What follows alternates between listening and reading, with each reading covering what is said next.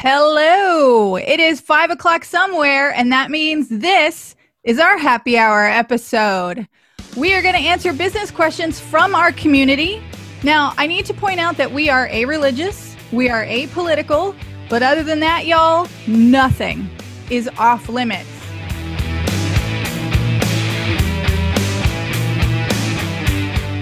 Welcome to the most valuable fucking show you're going to listen to all week. This is Unfuck My Business.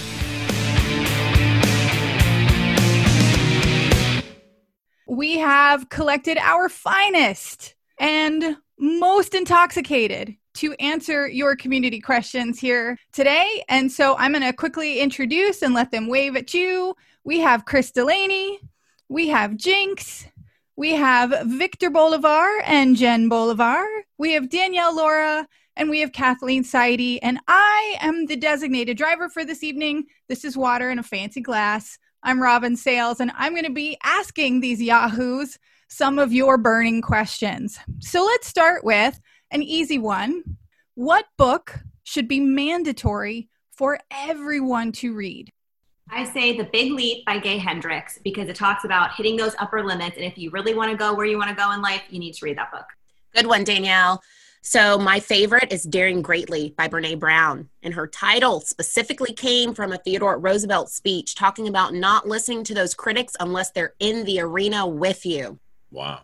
I'm going to throw in Aldous Huxley's Brave New World just because it talks so much about how information overload combined with the appropriate level of medication, whether that's psych meds or food or sex or whatever else, helps dumb down a population at large, which makes them easier to control. I'm going to go with Untethered Soul by Michael Singer because it's about how you can choose to be happy. And I think everybody needs more of that.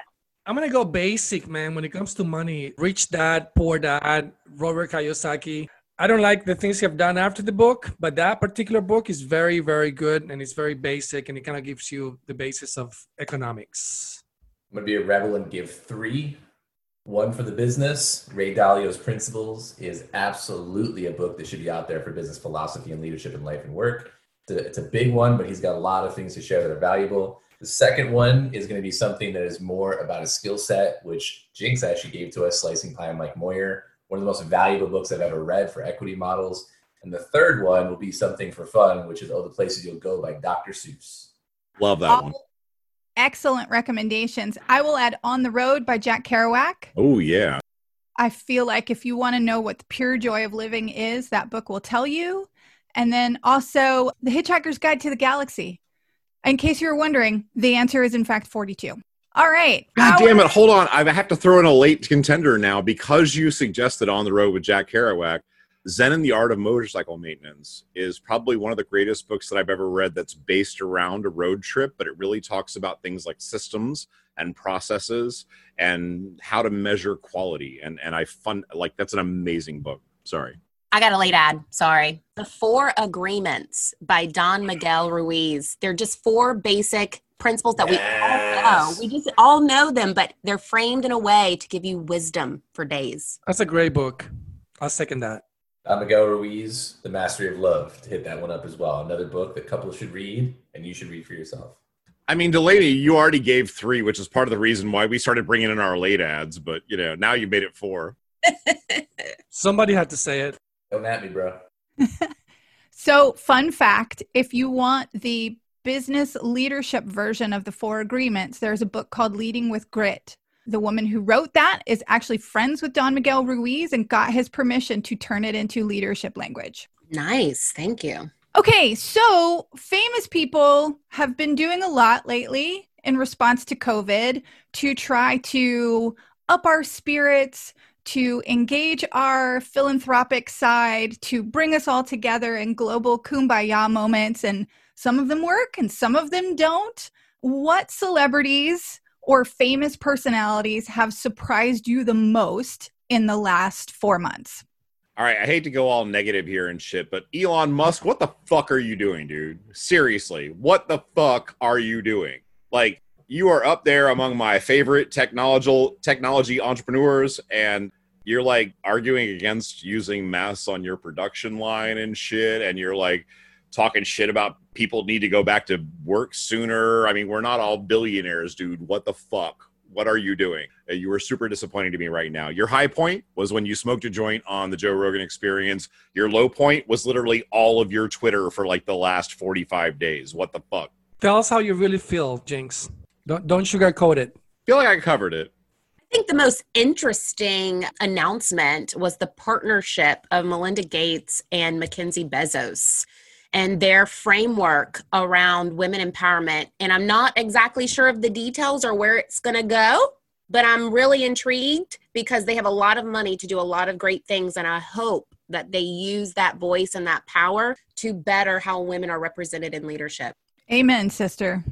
Anybody else? Any other surprising celebrities? I'll just say I loved this. So John Krasinski of The Office, who, I just love in general, launched the Good News Show. And it's just irreverent. It's cute. It's like got, the sign is made by his kids with crayons. And it's just in a time when it's been so dark and so negative. It was just this really nice breath of fresh air. And I love that he put the energy behind that. I agree. I love it. It makes me so happy. And it was so humorous and so on point. I love it. Makes me happy too, but I do believe he sold that shit for a considerable sum of money, didn't he? I was just about to say, in another surprising turn, motherfucker sold it already and made coin. Yeah. Speaking of entrepreneurship. Capitalism. It was like an 8-figure payday on that shit, I think it was. Shit, there's not much I wouldn't do for 8 figures, bro. I don't necessarily care what celebrities do. I mean, the only ones that I've seen that I actually listen to or follow has been Dwayne Johnson and some of the ventures he's been involved in. But I will say this. Some of the musicians out there who are doing from their home concerts and everything else have been fucking amazing. Yeah, those from the home concerts have been amazing. I'm just going to be real. I'm like a 92-year-old Mima when it comes to all the current events of celebrities. So I have nothing to add here because I don't pay attention to it. Fair enough. All right. So we know that there's an abundance of ideas in this group and in our community at large.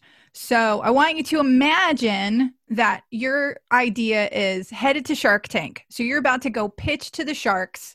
Which one do you want to be all in on your deal? Which shark do you want to work with? I'm going to start off with Mr. Wonderful for sure. Personality I could work really well with, knowledgeable, understands many different spaces, has the connections, the resources, and I can deal with him. I love his philosophy on business.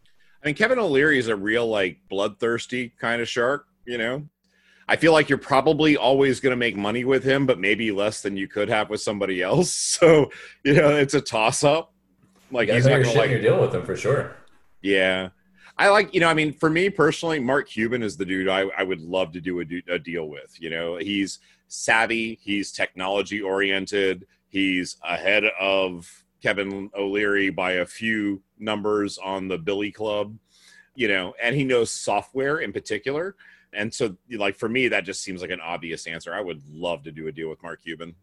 I'll do Mark Cuban too, brother. I just think he's more down to earth, and he feels that he'll be more of a mentor as well. And he's got so much money, I don't think he will care much about actually the cash, but he will help out to guide me through processes and shit like that. I'm going to have to say Barbara Corcoran, I think is her last name. And the reason why I say that is she's got a phenomenal story. Illiterate, overcame some serious adversity. She represents everything I think a woman should in terms of leading with your heart and also bringing that element into business. And she just invests all in with the people that she goes into business with. So I'm a huge fan of hers. That's who I pick. Her social media is fire too, by the way. Her social media is on point. I'm super impressed with her.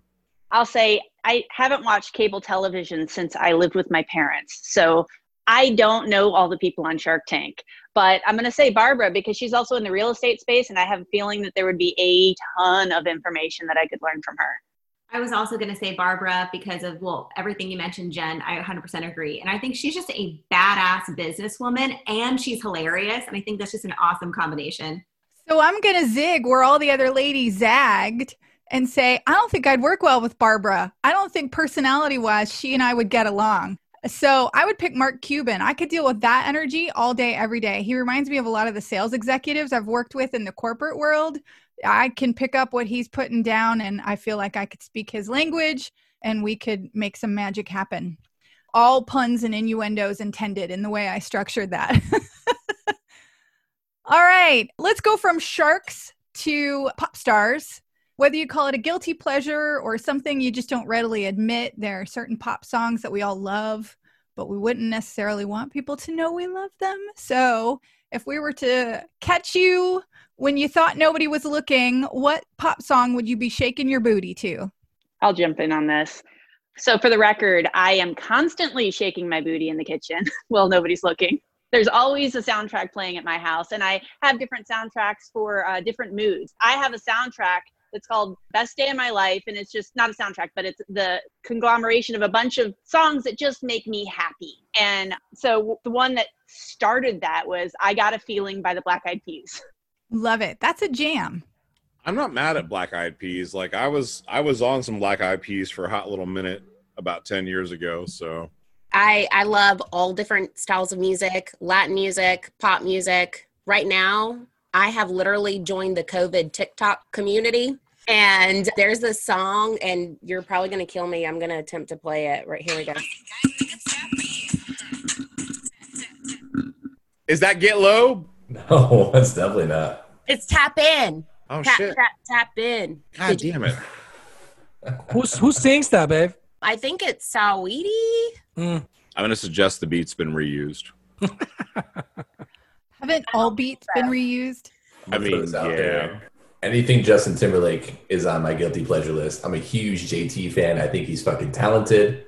I think he's multifaceted, and that motherfucker is sexy as hell. And Delaney, with that hair, I mean, you're bringing sexy back. So, I feel like... Yep. JT is amazing. Jennifer and I went to his concert last year, and we got VIP picked from the crowd, like just kind of handpicked. We saw him like right here. He's also pretty hot, so I like him too. That's it. A lot of man love in this. He was hoping you could break dance, Victor. I can definitely break dance. You look like a b-boy. I was supposed to see him back when they played Madison Square Garden when Future Sex Love Sound came out, and I had a fucking shift at Cracker Barrel I couldn't get out of. I'm going to go with Absolutely No Shame, Everybody by Backstreet Boys. Yes. Can you do the dance? Pretty much anything Backstreet Boys is going to be my jam, so. Damn, you go, girl.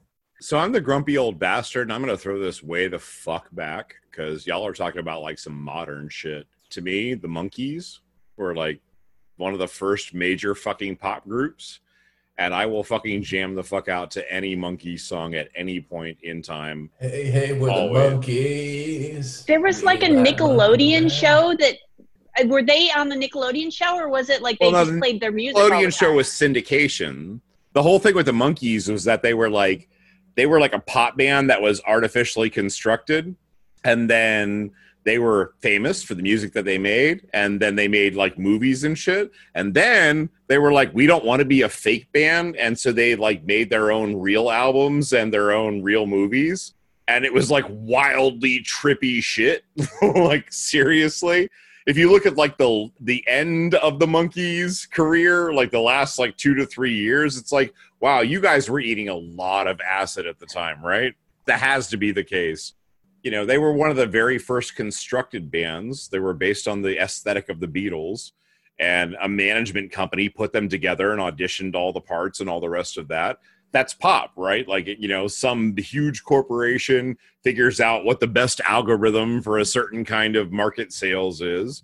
The Monkees were built around that, and then they rebelled against it. So I love them so much for that. They had the audacity to want to actually play their own stuff and write their own tunes. How dare they?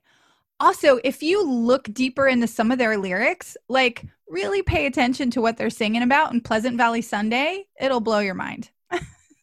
Honestly, that's one of the best fucking songs ever. I mean, if you want to like the most intense indictment of capitalism ever, it's the pop ass Monkees song Pleasant Valley Sunday.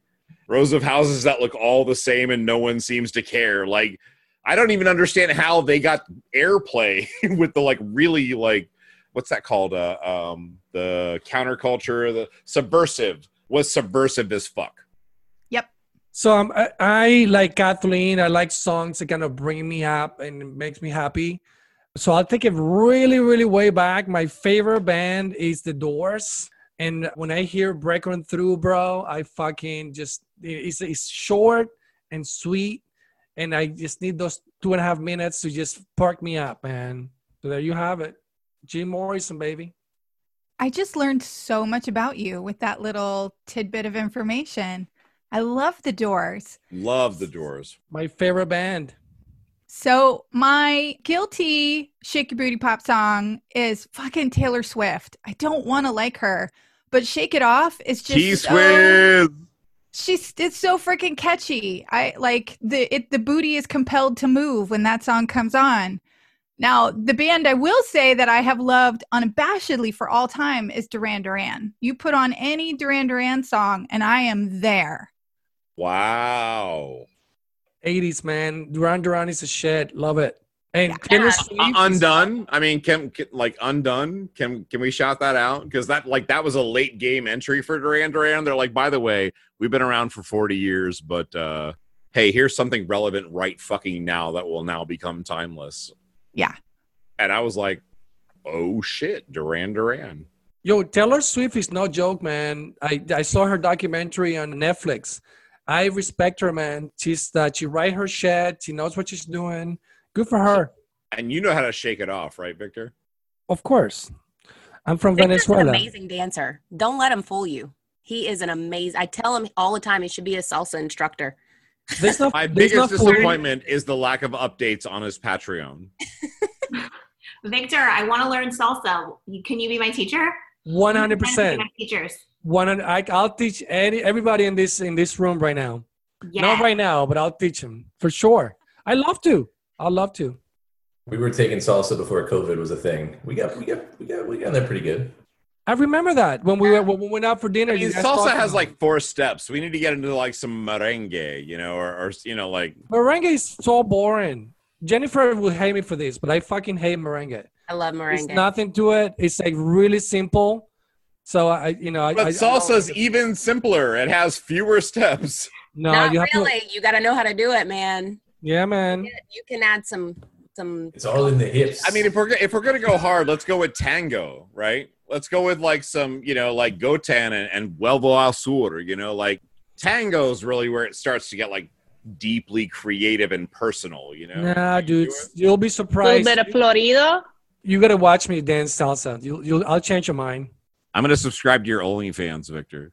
You bet. $9.99. Oh, all right. So before we make mistakes here in this episode, let's talk about mistakes that we've made in the past. Bit late All for that. Yeah. So what is the biggest mistake you've made either in a job or in your career? And then conversely, what's the thing that you're proudest of, like your proudest moment that comes to immediate recollection? I'll start off with an icebreaker because this is a mistake I just made like 3 minutes ago. So in an attempt to play that song and try and turn up the volume, I hit the SOS button like 3 times. And I'm pretty sure I called the police and they tried to call me back a few times. And that is what you get for trying to be impromptu in a happy hour when you're drinking. So if our spicy camera margarita. goes black, we know what happened. We know what happened. If you hear Did sirens. you just swat yourself on a podcast? Woo, woo. That's the sound of the Yo, stay inside of Live. the house, baby. Stay inside of the house. I'll point them in your direction, Victor. This is a bad room to point them to. Do not let them come to this room. I just really recommend that you like cover yourself in American flags before they answer the door. That's kidding, all I'm right? gonna recommend. Yeah.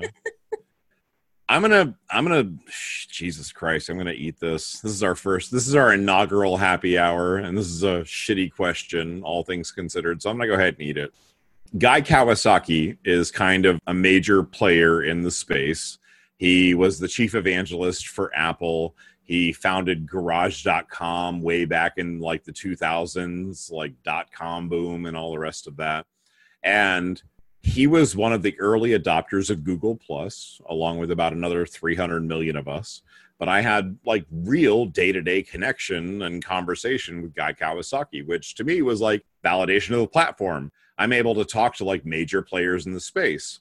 So one day, Guy Kawasaki makes a post on Google Plus about Kawasaki syndrome. And there's like a read more, which gives you like the rest of his post. But me being the snarky, cynical humor dude that I am, I'm like, oh, Kawasaki syndrome. That's like the compulsion to be an evangelist for brands and to incubate new startups, right? If I'd hit read more, what I would have found is that he was talking about the fact that his children had the very real disease Kawasaki syndrome. No. Oh, Yikes. man. So one of my biggest failures perpetually throughout my life is the fact that I'll try to be snarky and funny and come up with something like off the cuff and respond to it without regard for anything. And then sometimes it's not well timed in context. And this is one of those times. And Guy Kawasaki is a well-established entrepreneur. He's very good in his space. I imagine that his schedule is very busy, but apparently I offended him enough that he showed up on a couple of my posts after that on Google Plus to tell me what an asshole I was for how I'd responded to that particular post. And so I have tried to get better over the years with, you know, like where I unleash my snarky content. But that was one of the most public and embarrassing fuck-ups that I've ever had in business by knee-jerkingly trying to be comedic on a very public post when someone made a very vulnerable, like, public statement about some health issues that their family was having. And I fucked that up. So that's my story. Not only did you put your foot in your mouth, you created an arch nemesis. Oh, so 6 months later, I'd written an article about an implementation of some technology with Google Plus, and I had a whole shit ton of like Twitter traffic to that article. And when I traced it back, it was because he had actually shared the post. And so I guess after me literally like trying to message him 300 times going, I'm so sorry, I'm such a dickhead, I didn't read the whole thing, I'm, you know, like, and he wasn't even responding to me. It was like, you know, I was like cut off. I guess eventually he accepted my apology and like, you know, started engaging with my content again. But Jesus Christ, that was such a fuck up. Like if I clicked read more, I would have understood that it was about his kid's disease. And instead I was just my typical Jinx fucking shit talking, snarky humor self and fucked it up pretty bad. That really is awful, and my condolences. I'm not sure how we're supposed to follow that one, but I'll hit it off with a lighter note. Not as, you know, heavy there. So I'm just going to share the very first thing that popped into my mind when Robin asked the question, and they're kind of the same thing for me. But my biggest mistake, I would say, in hindsight, is not leaving corporate sooner. And also the proudest moment is when I made the decision to leave corporate and jump into the unknowns of entrepreneurship, not knowing anything about being an entrepreneur, even when everybody in my life told me I was freaking crazy and that I was going to regret it. And it ended up being the best decision ever. Here I am 3 years later and absolutely could not imagine my life any differently. Cheers to that. Cheers. So my proudest and my biggest regret are in the same category or about the same thing. So I was able to acquire a shitload of real estate before I was 30. And that was right before 2005. And I had a nice portfolio of rental properties here in town. And it was really well.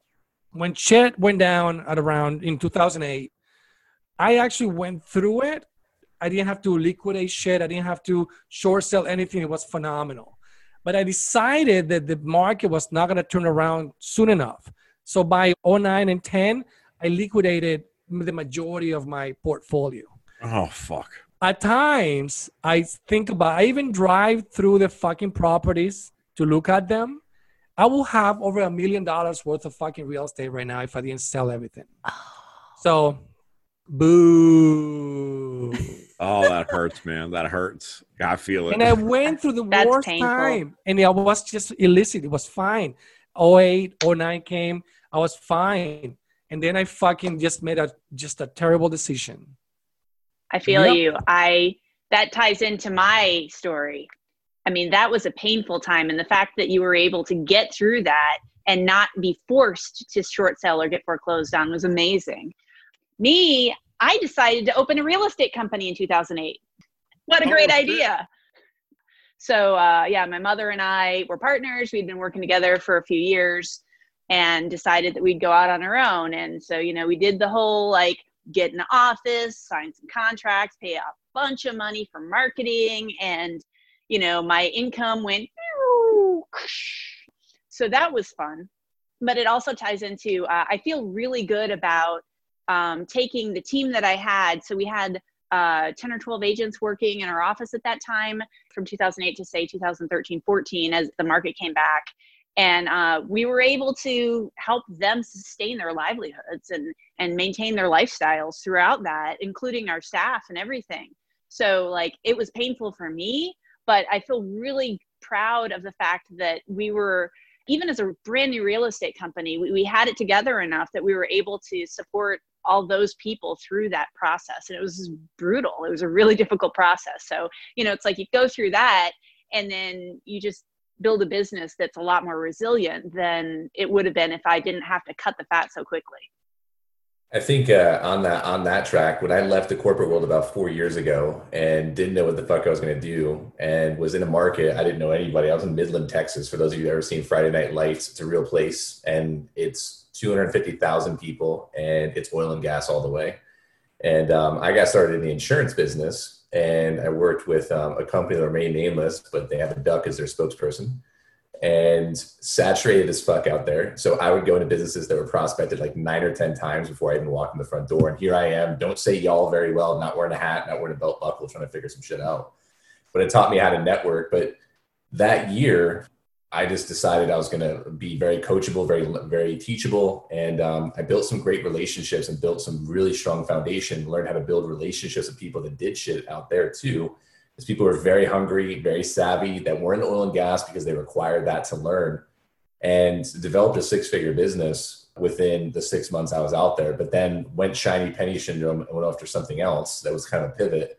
And if I stayed in that other business, it probably would have been a $250,000 business in my first year. And I probably would have moved out to Austin or done something else.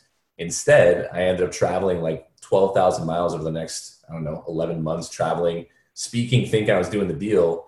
And I had a business partner who wrote a bunch of fraudulent business, and I didn't speak up enough about it and push hard enough. And so as a result, my income went from all the way up there to negative over the course of the next 18 months. And I learned how to get skinny really quick, and also learned a lot about partnership. So I wish I had spoken up a lot sooner. I don't regret the decisions though, because it taught me a fuck ton about how to measure partnerships. And that was what brought me here. I mean, the proudest moment for me is honestly, no bullshit, like this right here. This is like deeply meaningful to me to have some fucking cool ass people. I've been thinking about doing this for like 5 years. How do I leverage my network and get great people together and just fucking help people? And today taught me a lot about intention and execution. So I'm deeply grateful for that. Cheers to that. Absolutely. Cheers. Cheers, man. Well, I'll end this question with a funny story. Hang on to your butts. So, in my corporate days, I had one job at bank where I was teaching new hire orientation weekly. That's how much we were hiring people. I was teaching new hire orientation every Monday. And towards the end of the year, those rooms would be fuller and fuller. So I was chatting with the ladies in the office while all of the new hire attendees were gathering in the room. And I had 35 people waiting for me. And short part of the story is brand new boots plus freshly waxed floor don't mix. And the very first thing this room full of 35 people saw was me throw open the door and fall straight onto my ass. Like literally, I hadn't even said hello, just opened the door and poof, right onto my ass. Now that's an entrance. That is a hell of an entrance. And you know what? I kept fucking going. I picked myself up. I laughed. A couple of people had come over to like make sure I was okay. I'm like, no, I'm good. And I said, and ladies and gentlemen, welcome to your new jobs. You will never do anything worse than what you just saw me do.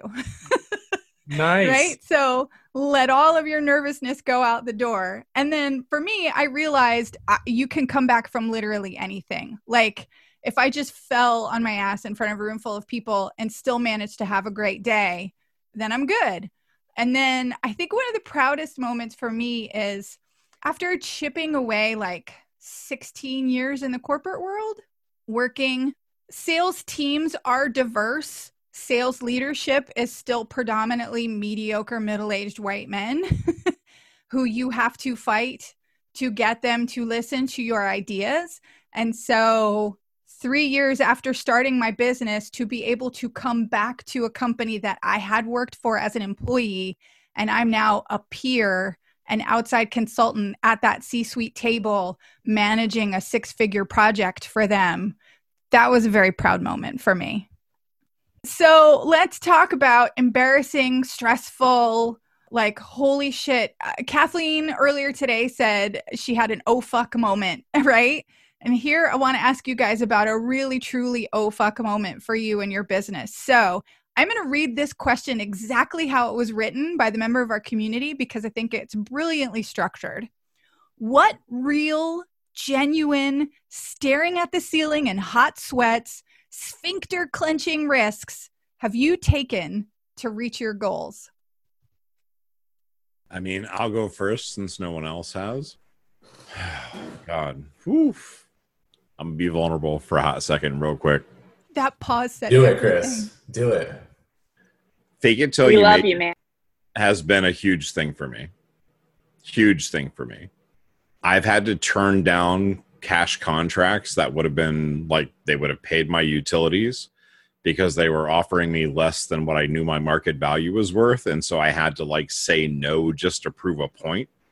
Those moments in time were hard, really fucking hard, especially, you know, when like, you know, I went almost 100 days or actually over 100 days late on the rent. And literally the decision of my landlord to not evict me was the only reason why I was able to continue to build a business after that, you know? So, but every single time I took a new contract that was huge, when I went from 5,000 to 15,000 to 25,000 to 50,000 to 75,000 to 95,000, every single time I was clenching my sphincter, you know, like every single time I'm like, am I actually good enough to do this?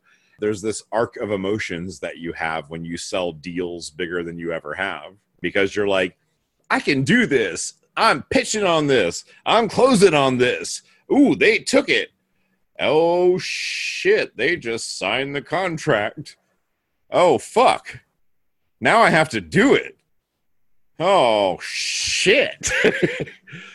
And there's a hell of a lot of risks that comes with project management, with projects of any size, because there are so many other factors at play with whether or not a project is successful. But if you're the principal, if you're the lead of a project, whether or not that project succeeds fundamentally is going to get hung on your shoulders, you know? So it's like, whoo. And to this day, you know, every time I sell a bigger and bigger project, whether it's through my main company, whether it's through personal consulting or anything else, my sphincter clenches every time because I'm always like, okay, I sold this. Now I have to deliver it. And that's where the real stress comes in. Because if I don't deliver it to this level, then it completely takes away from the entire reputation that I built up through all this time. And at the end of the day, when you're a personality or a profile-driven business, your reputation is the most important asset that you have. Your last project's recommendation determines whether or not you get the next one. So, yeah, that makes my sphincter clench. No question about that. I'm going to throw this one out there. I know there's no stranger to condensing time frames and living a lot of life in a short window of time. That includes moving halfway across the country with a woman I spent 5 days with because we were very intentional about the front end of that relationship and decided to move together. And oh, by the way, partner in businesses together. And oh, by the way, now buying a house together. But before that, one of the biggest things that happened to me, I mentioned, you know, that fall from grace, my first year as an entrepreneur, and fucking more money hitting my bank account than I'd ever seen in a short window of time. And I don't know about y'all, but when that happened, I was like, cool, I don't have to look at my bank account. Let's just keep rolling. It's going to keep going. And you have that sense of, I lost hunger. I was actually stressed out of my mind one morning when I woke up in a panic attack because I was like, I have not done anything for my business in like 5-6 days. That turned into 10 days. And then all of a sudden I was cold sweating, thinking everything was going to fall apart because I'd been broke as shit before that when I went through my divorce just like a year prior. And there was a moment in time where the business was falling apart, and we found out this business partner was just shitting everything, and it was hitting reputation and everything else. And it impacted people I cared about. That was the thing that killed me. But I had to go from Midland, Texas to Columbus, Ohio. And Columbus, Ohio was where there was going to be a massive event. I had a big deal pending with my previous company and this company together to bring some salespeople on board. It was going to be massive. I built the systems out, did the recruiting, did all that shit. And I had not enough money in my bank account to cover my rent at the apartment I was living at in Texas. And I left the rent check on the coffee table, got in the Jeep that was 3 months behind that I should never have purchased. It was costing me $500 a month to buy. And literally 3 o'clock in the morning knew that I wasn't gonna have enough money for gas and food. I just took a walk around the block and I said, listen, after reading The Alchemist, I was like, listen, if the universe, whatever this is, this better be a fucking fun journey. Cause I mean, it's gotta be that way. Got to Columbus, didn't have enough money to get back to Texas, had to operate as if my business was growing and, you know, show up every day as if I'm that leader. Meanwhile, my bank account literally was in the negative, and try to figure that shit out. So that car ended up getting repossessed that year. And I remember they came and got it in the middle of the winter time. They put it up on the truck and I heard it beeping because they couldn't get into it. And I remember waking up for a second and I was like, thank fucking God, one less car payment. And they fucking took that thing, and my ego took a shot for a moment. And I was like, the next day I got up, formulated a plan. And I was like, all right, all I have is this plan. If I execute on this every fucking day as if my life depends upon it, that's what's got to happen. And from there, you know, every single day it's just been devoting to that plan. But I had to bet on myself and believe in myself more than anything. I mean, if you go to my Facebook and go through my live content, you'll see me doing interviews of people. You'll see me constantly trying to connect, building my skill sets, doing everything that I could. And that led me to be in this position where I can be incredibly valuable to entrepreneurs and to businesses. And those experiences also help me connect with people who are going through, you know, heavy shit, because the financial piece of entrepreneurship is so glorified, but man, nobody tells you about the real expectations of it takes at least, you know, 5-10 years to build a solid business. So people live cash to cash and they kind of do their thing. But man, I learned a ton. I'm actually sweating thinking about it right now, but it was also fucking fun. The risk tolerance, learning how to operate lean, doing those things, going on appointments, not knowing what's going to happen, but committing to the process was a lot of fun. And now it informs me of how I can take those risks, but also be really pragmatic about the outcome. So that's been huge for me. And if I could like real time love your comments on this thing, if I could make hearts float out onto your window right now, I would totally do it, because that's really what it comes down to more than anything else. All right, I will go next. So to add context, I go cave diving for fun. Kathleen's kind of a fucking badass. I'm just going to put this out there. She's like the Navy SEAL of real estate agents. Like, that's spelunking. Like, undercover. Miles worth of cave No, systems. fucking cave diving, underwater. dude. Like, do you know how many people die every year at cave diving? And Kathleen's like, this is a hobby I want. Yeah. So like I take a couple of scuba tanks, I attach them to my sides with rubber bands, and I go underwater for a couple hours in a cave. Furthest I've been is, 5 miles? 3 miles? Something like that. One direction from the entrance. And the deepest I've been is about 300 feet. The longest dive I've done, which is very short compared to some people I know, is 4 hours underwater. And that doesn't scare me, right? It's been a gradual buildup. You know, there's a lot of planning involved. There's a lot of backup systems. There's a lot of organization around it. I am super comfortable in those situations. For me, it's peaceful, it's beautiful, it's blissful. I love it. So that said, I bring that process to a lot of things I do, and there's not a ton of things that make me clench my sphincter. So, you know, in my business, you know, you're making me clench my sphincter right now. What about Loli's tacos? We had tacos the other day. Did that make you clench your sphincter? It did not. I just loved them. They didn't make me clench my sphincter later, no. So yeah, so I bring that process to everything I do. You know, I research things. I get really prepared. I organize. One thing that does make me really nervous, and I think it's been holding me back, is growth and like having people rely on me again. My company's been really small and lean for a long time, and I've been seeing the need to expand that. And that means me being responsible for people. That means me getting out front, in a sense, you'd say getting on stage. And that makes me really nervous, but that's not something I've actually done. You know, that's something that's like, I see the need to it and I'm preparing for it, but you know, I'm in the sphincter clenching state around that shift that I need to make right now. So I've sent my keynote link to like a handful of people in this group already. I think a number of you have seen it. That was my very, very first paid public speaking gig. And I was fucking terrified. And no one gets that sense. It's funny because you talk about like, you know, you have these things. Like, I'm a systems guy because I'm terrified. I don't have some overarching, like, incredible bravery or courage that makes me go, I'm going to go do this thing. Like, I have a very systemic system by which I evaluate risk, and I'll engage with things based on how I evaluate the risk of those things. And sometimes I make very conscious and calculated decisions to exceed my risk analysis of some situation, you know? So like going and standing up on stage when my heart's pounding and I'm completely internally fucking completely terrified, but then nobody who's watched that link has ever been like, you look fucking scared as shit. And yet I was. Yeah. It's not about like, somebody once told me that like courage is not about not being fearful. It's about choosing to continue to act in the face of. Back to Brene Brown. Like feeling the fear, but doing it anyway. Yeah. Courage is not having fear. Yeah. It's about doing it even though you're fearful.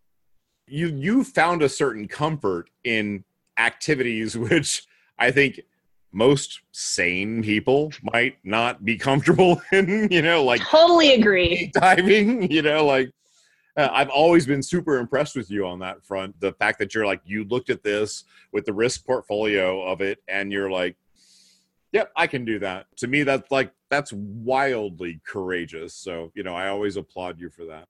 But, you know, when we look at like our businesses and all the rest of that, that's part of the equation. We have our risk assessment thing that we normally do. We're like, okay, this is not okay, and all the rest of that. But then every now and then we make some play, which is the sphincter clenching play, right? Which was the original context of the question. We're like, oh, I think I can do this, but I'm not sure, you know. I do know, and I have a story for you. Please, I would love to hear. Speaking to that sphincter clenching going on.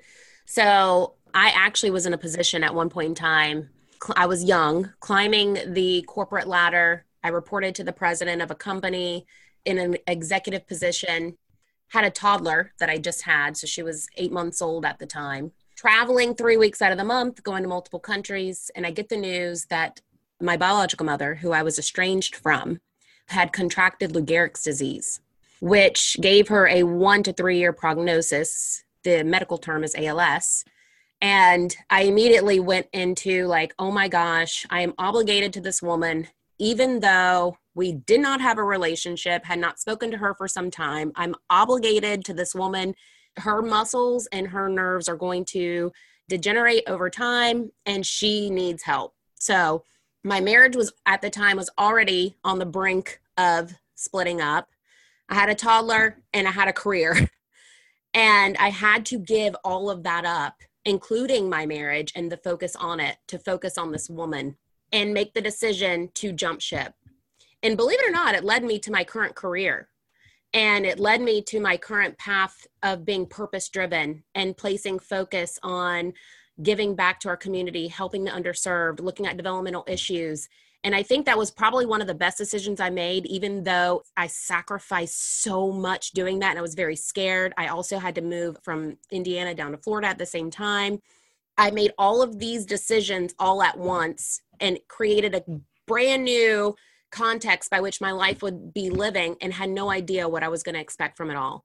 And I have to say it was one of the best decisions that I made. And it has led to kind of jumping into this entrepreneurial journey that I've been on, and has led me to being part of this group, I think, as well, taking those risks. And even though it's hard and it's difficult to make those decisions, and I hear that resonating in all of the stories that everybody's sharing, Sometimes you have to make those decisions that take you down a path that you know is going to be terrible and it's going to be tough. But at the other end of it, it's a path that you needed to go down to learn and to grow and come out on the other end with the sun shining in your face.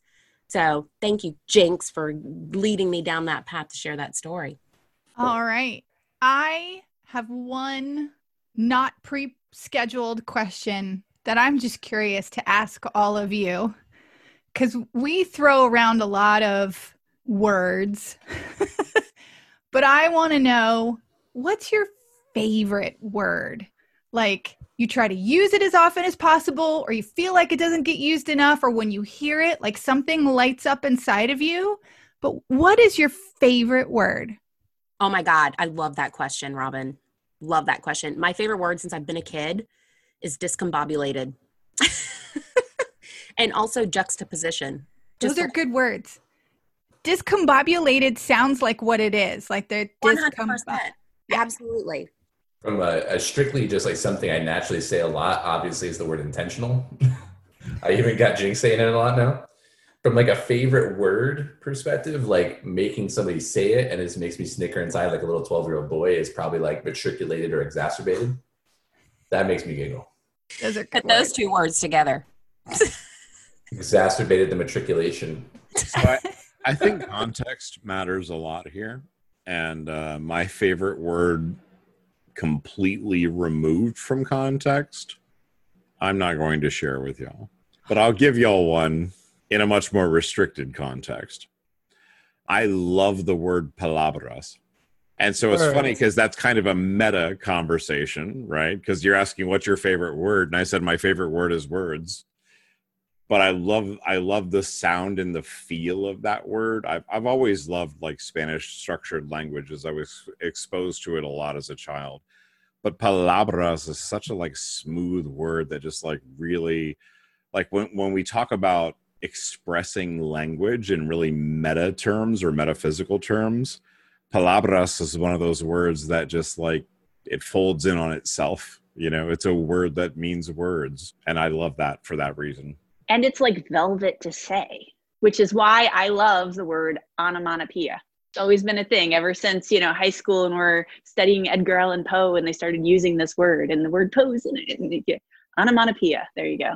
So I am a plain and simple kind of guy. I like fuck.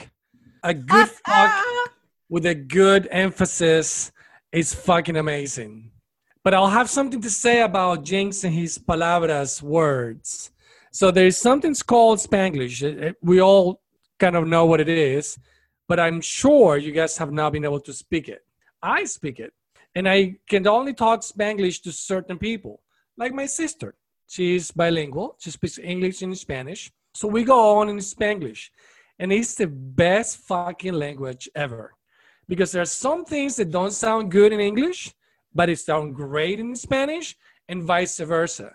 So when you're able to dominate those two fucking languages and combine them, you truly fucking say what you want to say. And you express yourself just tremendously well. So just a point to Jinx. But yeah, fuck is a good word. Victor, do you have an example of maybe a word that would sound amazing in Spanish but not in English, and vice versa? Yeah. Cenicero. That's fucking ashtray. How ugly is ashtray and how great is cenicero? Right. I'm with you there. So, and there's Entiendo. also... There's no good English word that means exactly the same as entiendo. Entiendo is a great word. You can say you comprehend, you understand, but entiendo drives it like, do you really get it? You embody it. Yes. Yes. So that's another word. So when my sister and I are talking, and if we're fighting, it's even better because we go in and we insult each other, which we rarely do, by the way. But when we communicate in these feisty ways, we can come across and we can say things that just only us can just fucking say what we want right from our hearts because we dominate the two languages. So it's really cool. It's really cool to be able to do that, especially with somebody that can do the same thing as well. And that's why we were able to say like, oye, vámonos a McDonald's. That's very Miamian right there. Second generation kids in Miami speaks just like that. Cállate tu fucking boca. I've literally said exactly that. I'm going to have to go with the word moist. I'm just kidding, y'all.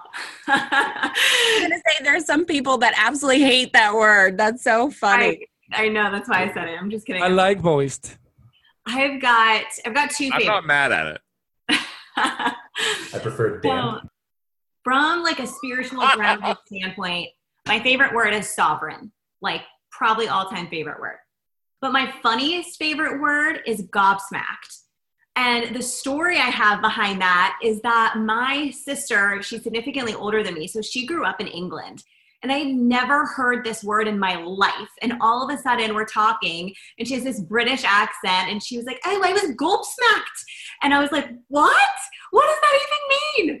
And then she was like explaining it and she went into this whole full-blown story. So now I just thought it's hilarious. And now I try to use it every chance I get.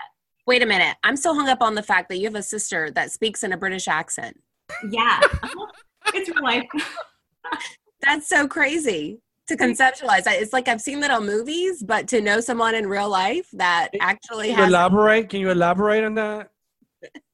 Well, she's 23 years older than me. So we grew up in different times. And so she grew up in England. And that's where she learned, to speak and her accent and everything else. And I grew up in DC, good old America. So that's awesome. Amazing. So what's really funny about this is, I spent the first half of my life in Europe, and I moved from the UK to North Carolina, which, as y'all may know, is very different from the UK. And so, I showed up in 5th grade in North Carolina, and my teacher just found this amazing. Now, I'd spent the last 5 years of my formative existence in England, all of the years when you're learning how to talk.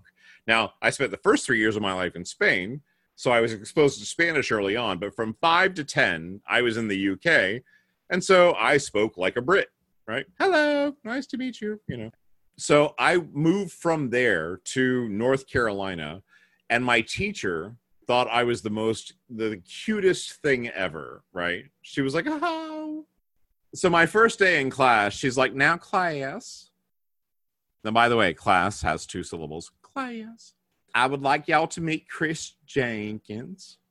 He just came here all the way from England, and he just has the cutest accent. Now, say hello, Chris. Now, I don't know how many of y'all have been in 5th grade before. But the way that you're looking to be described is not as the cutest accent kid in the class. So I'm like, hello, I'm Chris Jenkins. Please don't kill me. And they're all like, let's kill him. And that was my exposure to American culture for the first time in my substantive history. So accents matter. What part of North Carolina? I was going to say there's a difference between Raleigh and Greensboro. No, it was Charlotte. Oh, yeah. I'm familiar with Charlotte. Yeah, cool. We were 7 miles from Carowinds, for all y'all North Carolina people. Absolutely. I have another word for you guys. Lay it on us. It's chupa mi pinga. It's one word. That's 3 fucking words. What it means is hello, and I'm glad to be here. So that's you 3 words everywhere you go. So I have an accent, as you might notice, maybe.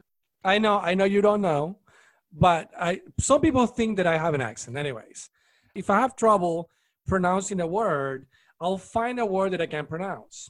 So chewing, to me, it's not that easy. But I can fucking say masticate like no one else. That's a good word. So I use it. Some people don't get it because they don't get it. But I much rather use masticate than chewing. Masticate me empanadas, motherfucker. That's what you should be saying. So I love big words. I ate up English class like nobody's business, and I love words like ebullient and triskaidekaphobia and moribund and eponymous and everything you can imagine. But my absolute favorite word is a totally nonsense word.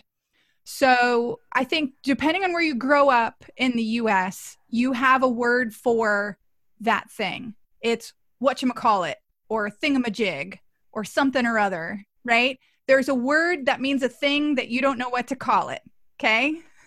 So my friend Marilyn from Tennessee taught me that her version is Hooby Dooby. Wait, what? Hooby Can we Dooby. smoke a hooba doobie?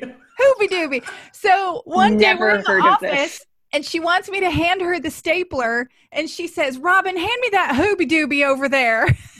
And I went, what? What kind of words did you just say?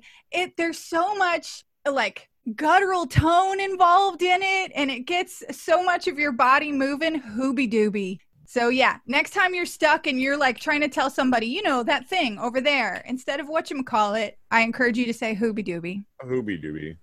Can you believe that nobody here said turpitude after the weekend we had last weekend? know. Yeah, that's Well, I pretty have some amazing. thoughts about turpitude. No, I really don't. Only the moral kind. I was going to say the call to action for this episode is for everyone to examine their moral turpitude and get back to us. So I spent And a on little that time note- examining my moral turpitude, and as it turns out, I didn't like it at all. And on that note, y'all, I think we can wrap up this happy hour edition. Before we sign off, cheers, unfuckers. Salud. Yes, baby. Cheers, y'all. What the fuck are you waiting for? Take what you learned in this episode and do something with it. You're going to find all the links and resources we talked about in our show notes for this episode. Go to unfuckmybusiness.com to subscribe to the show. Oh shit, we gotta swap it around now. All right. See, we should have done this way before happy hour. Jesus fucking Christ. It's getting all complicated. You're gonna laugh later when you hear yourself say subscribe. Thing you'll laugh. Subscribe. There's no B anymore. Subscribe. Subscribe. Zvaka. Let's do it.